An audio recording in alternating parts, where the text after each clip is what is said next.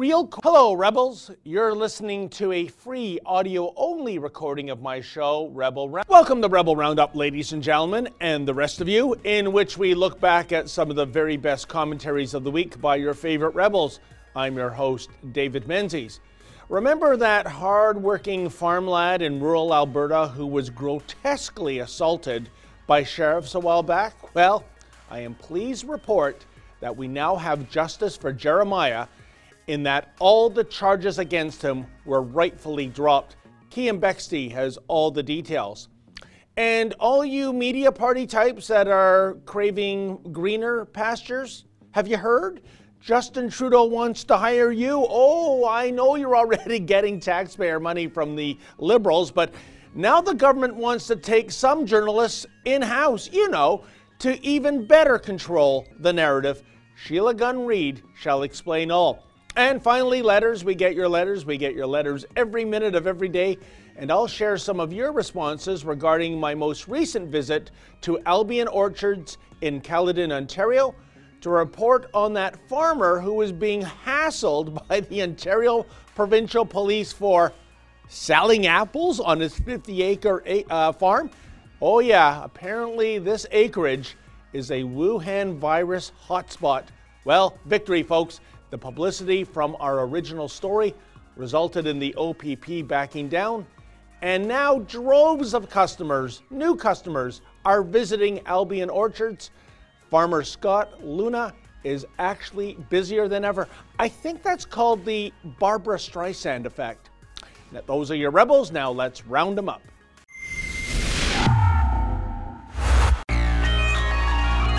You may recall the story of Jeremiah Lusing. He's a young farm boy in rural Alberta who was pulled out of his tractor by his neck, pushed onto the pavement, and given scars that he has to this day. He was also punched in the face by Alberta sheriffs in an act of police brutality that is rarely seen in Alberta. Problem is, regular social justice warriors, folks who are opposed to police brutality, they weren't really interested in this case because Jeremiah was a white farm boy from rural Alberta. He was a Catholic. He doesn't fit the bill that Black Lives Matter really is interested in today. But police brutality of any kind is a problem.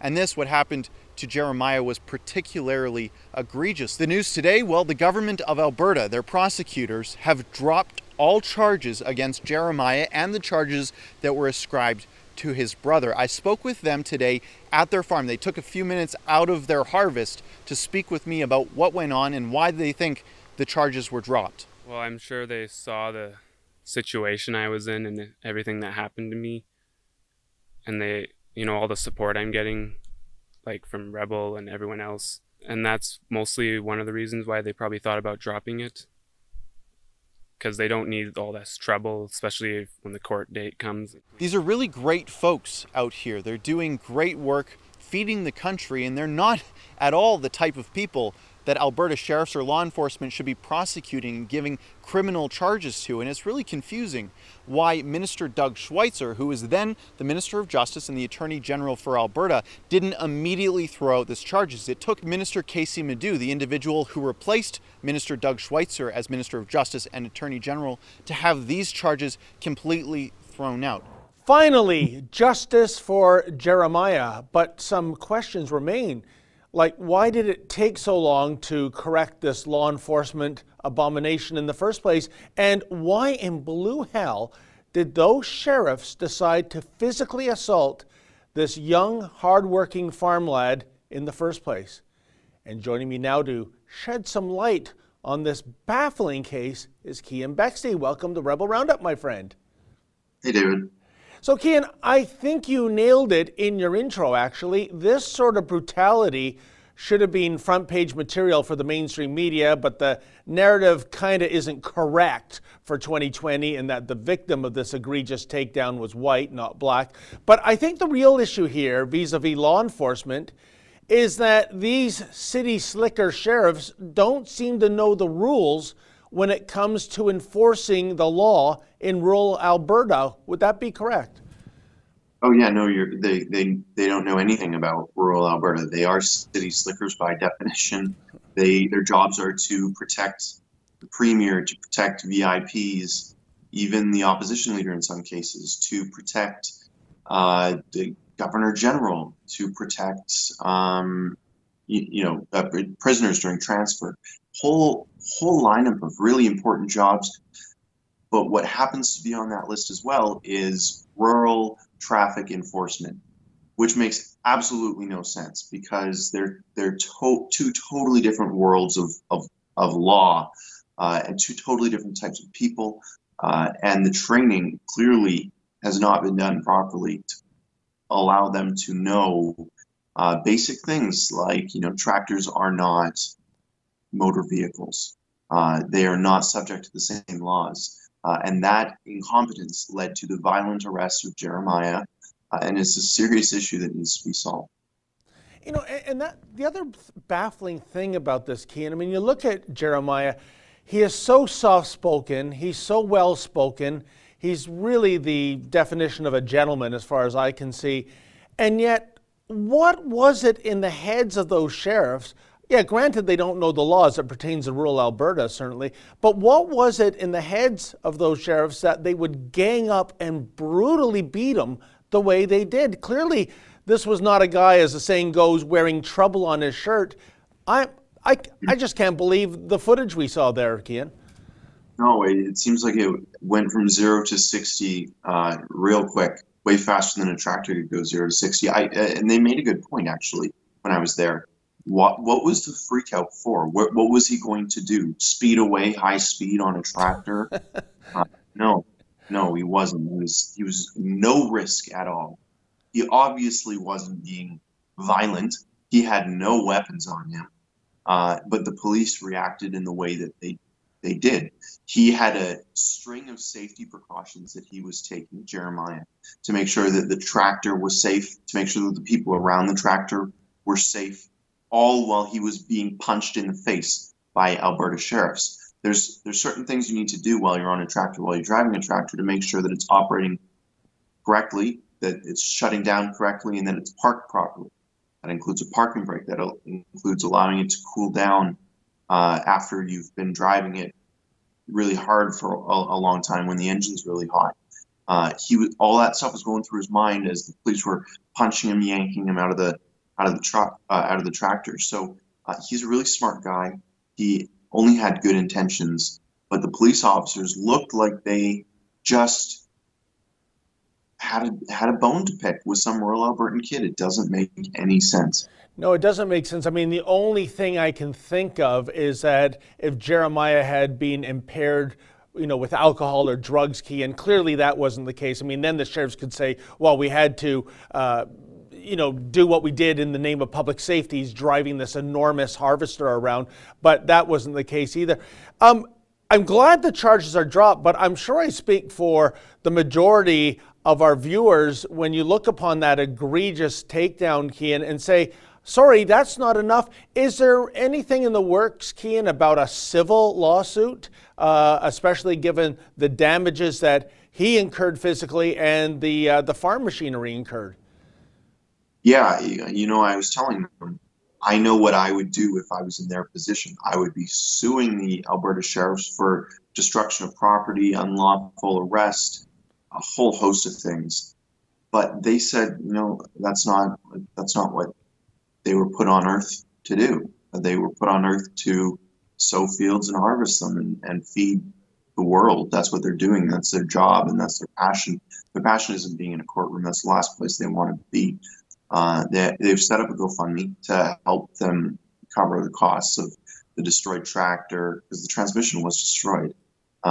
The rental tractor that they needed, the lost not wages, but income from contracts that they were trying to fill that evening. And that GoFundMe is hopefully going to cover it all. If it doesn't, I'm not sure what they'll do. But they did say if it overcovers their costs, because they're still just estimating them right now, while their tractor's still in the shop, they say that they're going to donate the proceeds to charity. So really, these people, they're not out looking for any sort of justice than what they do. I mean, from what you just told me, these people almost sound too good to be true, Cian, because they have every right to go after damages. And I got to say, Cian, I had a story a week ago about an apple farmer being harassed by the Ontario Provincial Police. Evidently, the idea of people congregating in a 50-acre outdoor farm for you pick apple orchard sales. That was an egregious, breach of protocol for the Wuhan virus. Never mind that 5 clicks away there was a Walmart of a smaller footprint indoors with far more people. I guess what I'm getting at, we depend on farmers, like you said. Farming is such a tough business. I mean, you're at the mercy of weather patterns. You're at the mercy of world commodity prices for your crops. Can't law enforcement give these guys a break and let these guys just do what they want to do, and that is farm? That's a great point, and it's a problem that rural Albertans have. Whether they're farmers or ranchers, or if they just work in rural Alberta, there's this huge problem right now, David, and maybe this problem exists in Ontario as well, but rural crime is a huge issue. The criminals are not the rural folks. The criminals are folks from cities who come to take advantage of people who don't lock their doors at night, leave their keys in the tractor, in the combine, in their trucks. The crime is city folks coming out to rural areas. So the people that need to be policed are not the good Catholic families like Jeremiah here. It's the people coming out to rural Alberta to cause trouble.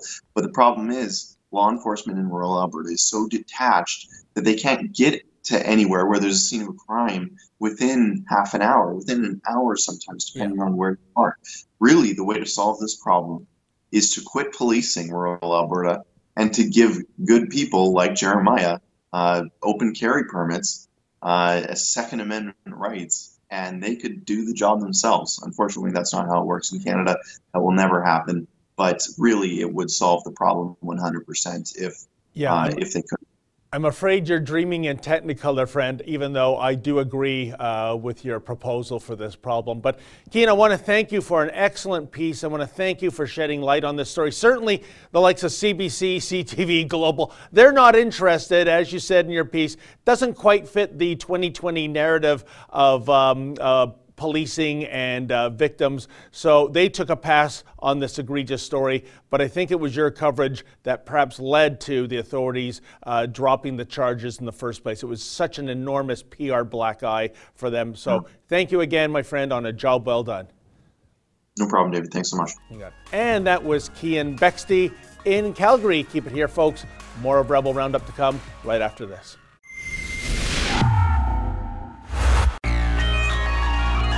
Natural Resources Canada is looking to hire 2 journalists. I think the Liberals are looking to set the record straight on the foreign-funded attacks on Canada's oil and gas by publishing just the straight facts of the oil patch. Because as you know, the facts speak for themselves about job creation, wealth creation to the entire country, high environmental standards, and Indigenous prosperity. Just kidding. You see, the Liberals are in power still, so there will be no fact-filled defense of oil and gas here in Canada. On the flip side, the ministry is looking for 2, obviously recently laid off mainstream media hacks to talk up the wonders of low-flow toilets, turning down the thermostat, and LED light bulbs. Because we don't get lectured about that sort of stuff enough already. Just look at this from the Government Tenders and Contract website, buyandsell.gc.ca. Natural Resources Canada is seeking proposals from bidders for the services of 2 columnists. The services of the columnists will be to supply stories on the energy efficiency achievements of the industrial, buildings, utilities, and government sectors on an ongoing basis. Energy and cost savings must be included in the stories to show how the energy efficiency actions taken help companies to be competitive and achieve sustainability goals. It's a 6-month contract with the possibility of a 2-year extension if you write really good pro-government fluff. I think this is probably the literal definition of propaganda. Dissemination of information, facts, arguments, rumors, half-truths, or lies to influence public opinion. That's what the government wants here, and they aren't even pretending that it's not what they want. They want uncritical, unbalanced stories on the, quote, achievements of government sectors to show how the energy efficiency actions taken help companies achieve sustainability goals. Now, I think we taxpayers have paid for these two columnists hundreds of times over already. It's called the Media Party, and they already got $500 million to write pro-government content that no one reads in the form of a bailout. And then there's the CBC. They get over $1 billion per year for no one to tune in to watch Rosie Barton go on romantic strolls with her platonic boyfriend, Justin Trudeau, to ask him the tough stuff, the things you really want to know, like, are you smart enough to run and listen to a podcast at the same time? And what do you want to be when you grow up? Remember this? If you could do any other job, and you have to answer, what would it be? I'd be a school teacher. I knew you were going to say that. No, like aspirational. But it's what I am. Aspirational. Something you haven't done. What kind of music are you listening to right now? If you have time. Or podcasts. Podcasts? No, I don't. I've tried. I run regularly, and I've tried to do the podcast thing, but it hasn't really. Doesn't really. I don't like people talking in my ears when I'm trying to run. I like to sort of vibe out. I suppose this is probably the most honest thing the Liberals have done with their meddling in the media. And I guess we should probably applaud them for finally cutting out the middleman. Wow, there you have it, folks. Instead of the Trudeau Liberals simply paying off the mainstream media via the various newspaper and magazine bailouts and, of course, the endless billions of dollars known as CBC funding, why not simply hire some journalists in-house to absolutely 100% ensure that the narrative is completely controlled?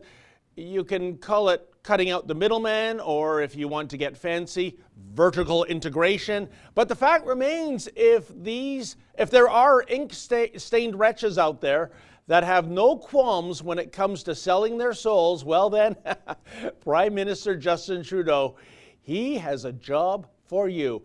Joining me now with more on this story is Sheila Gunn-Reid. Welcome to Rebel Roundup, my friend.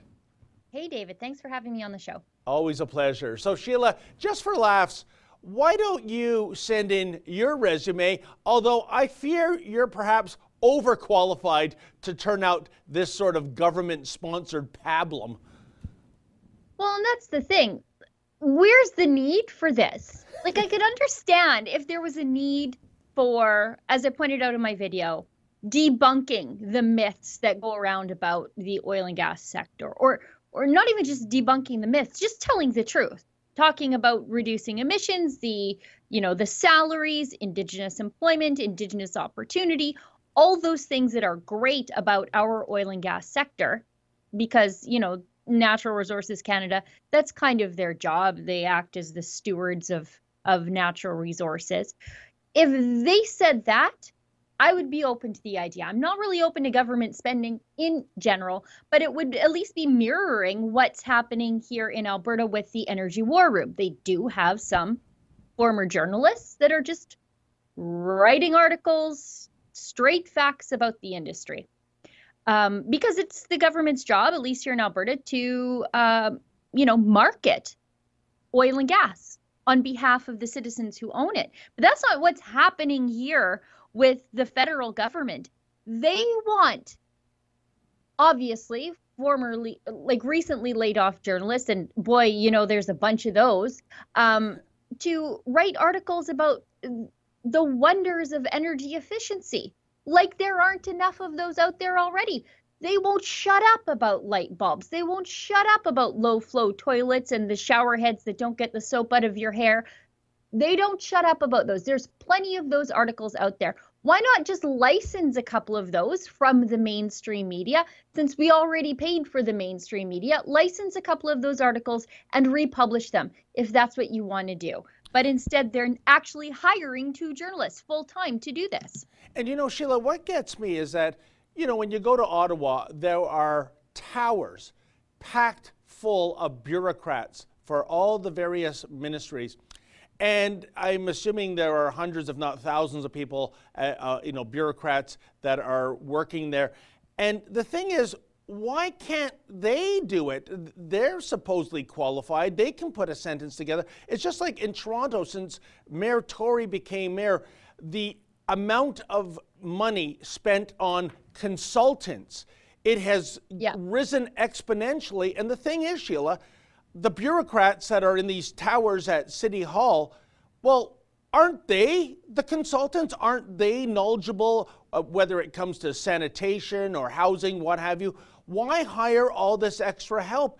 It just drives me crazy when I see this kind of gravy train to enrich others when you already have an entire battalion, full-time workers that can do this anyways.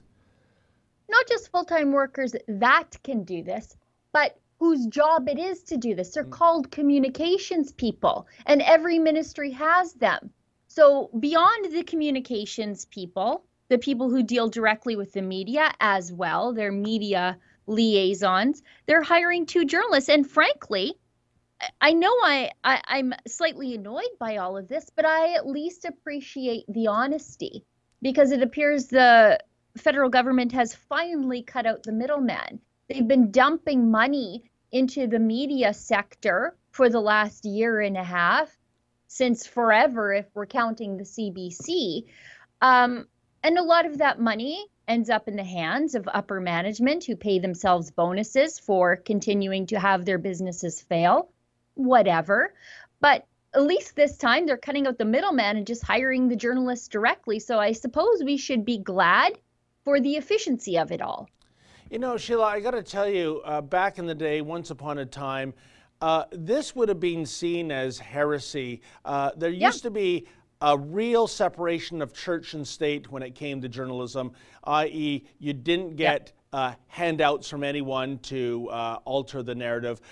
Journalists wouldn't even be talking to the ad sales reps because you didn't want any kind of cross-contamination that you were, you know, unnecessarily being biased in the name of an advertiser. But now it seems that so many of these journalists, they've just sold their soul. They've got their hands out like Oliver Twist in Oliver saying, please, sir, I want more.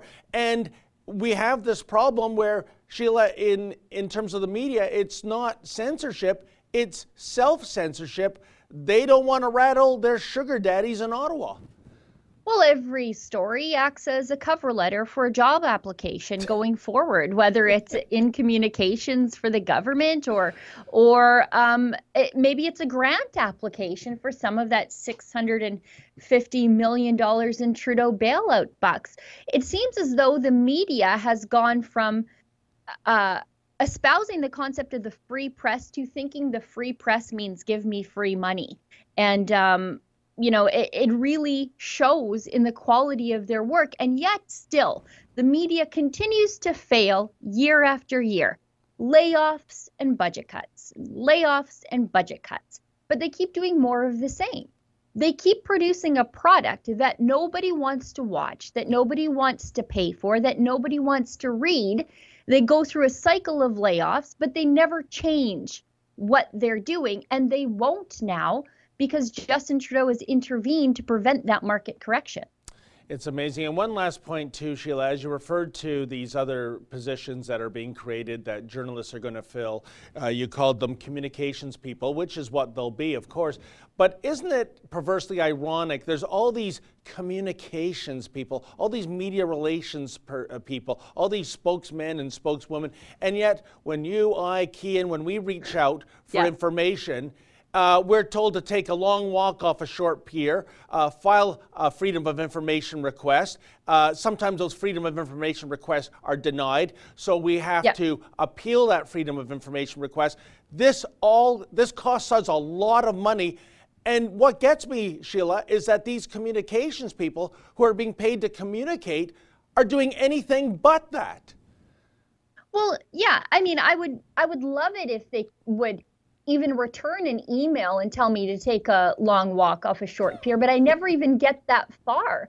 You know, much of the work that I do, including this story that I'm currently working on, is in access to information. And it doesn't really have to be. I am forced to file so many access to information requests, and they are very expensive. They're very time consuming because they won't hand over the information through their media relations people. They just won't. They'll leak friendly things to friendly media, which is basically everyone but us, except for a handful of media outlets, including True North. But we're forced to file access to information through necessity because the government is so tight with their information and all information when I ask for it. Even if I'm just asking for a clarification, they will not give it. And one of the best ways to support us in our access to information requests, because like I said, they're very expensive, very time consuming. It's hours and weeks, sometimes months and years of work on a story before you even see the 5-minute or 10-minute story. They can do that at rebelinvestigates.com. Thank you so much, Sheila. And when it comes to analyzing the information that you get when we get it for these Freedom of Information requests, to quote Carly Simon, nobody does it better than you, Sheila Gunn-Reid. So you keep at them, because if you aren't doing this and if we aren't doing this, I don't think hardly anybody is going to be doing it. So I think in that sense, Rebel News is an essential service if you care about the truth. Thank you so much for that piece, Sheila. Thanks, David. Have a great weekend. You too. And that was Sheila Gunn-Reid, somewhere in the northern hinterland of Alberta. Keep it here, folks. More of Rebel Roundup to come right after this.